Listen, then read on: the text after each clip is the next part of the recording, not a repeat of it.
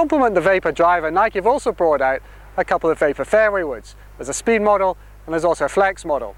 Now, both of them feature the same covert carotid you had before with the fly beam, and they've also got a channel which is a little bit deeper and a little bit narrower than it is on the driver.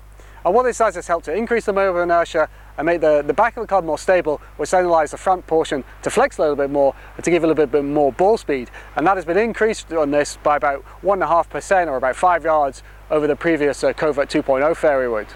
Now, the other difference from the Covert woods is that the red colour has gone. You've now got a dark crown with the Volt colour on the sole and on the swoosh on the inside on the crown. And we've got a nice silver face here, which really helps with the alignment. And we're here with testing with the Francesco Molinari, and he said he likes to see the loft on the face, and this is what that silver finish will give you. And when you put it down in a dress, it sits very nicely indeed.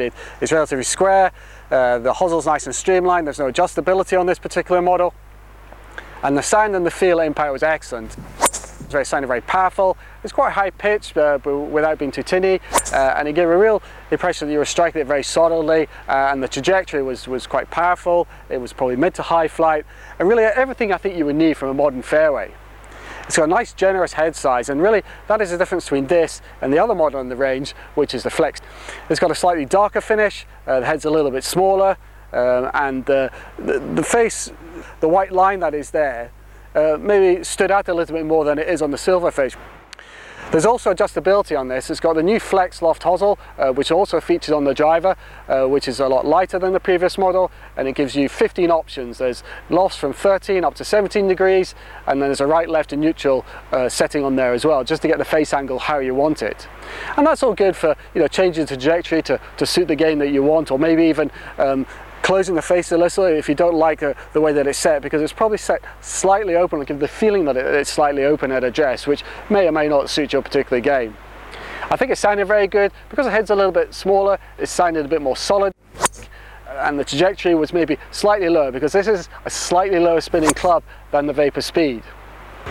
Overall, I'm very pleased to see Nike have launched the Vapor fairway wood, and that's because when they first started coming on the scene making golf clubs, the fairway woods and the Forge irons were the two that really stood out for me. And really, I think in the last few iterations of fairway woods, they've kind of not been as good as those original models.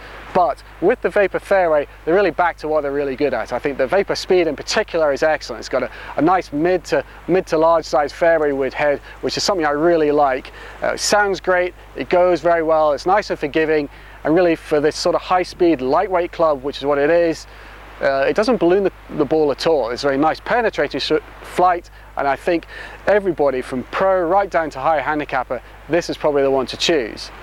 The Vapor Flex gives you those options for adjustability, but really I think unless you like the dart looks, then the Vapor Speed is probably the one to go for, because it just has those extra advantages in terms of the size and the forgiveness, which the Vapor Flex doesn't have. Although that's not to say it's a bad club, it's just I think the Vapor Speed is going to suit more players and just be that little more playable for the majority of golfers.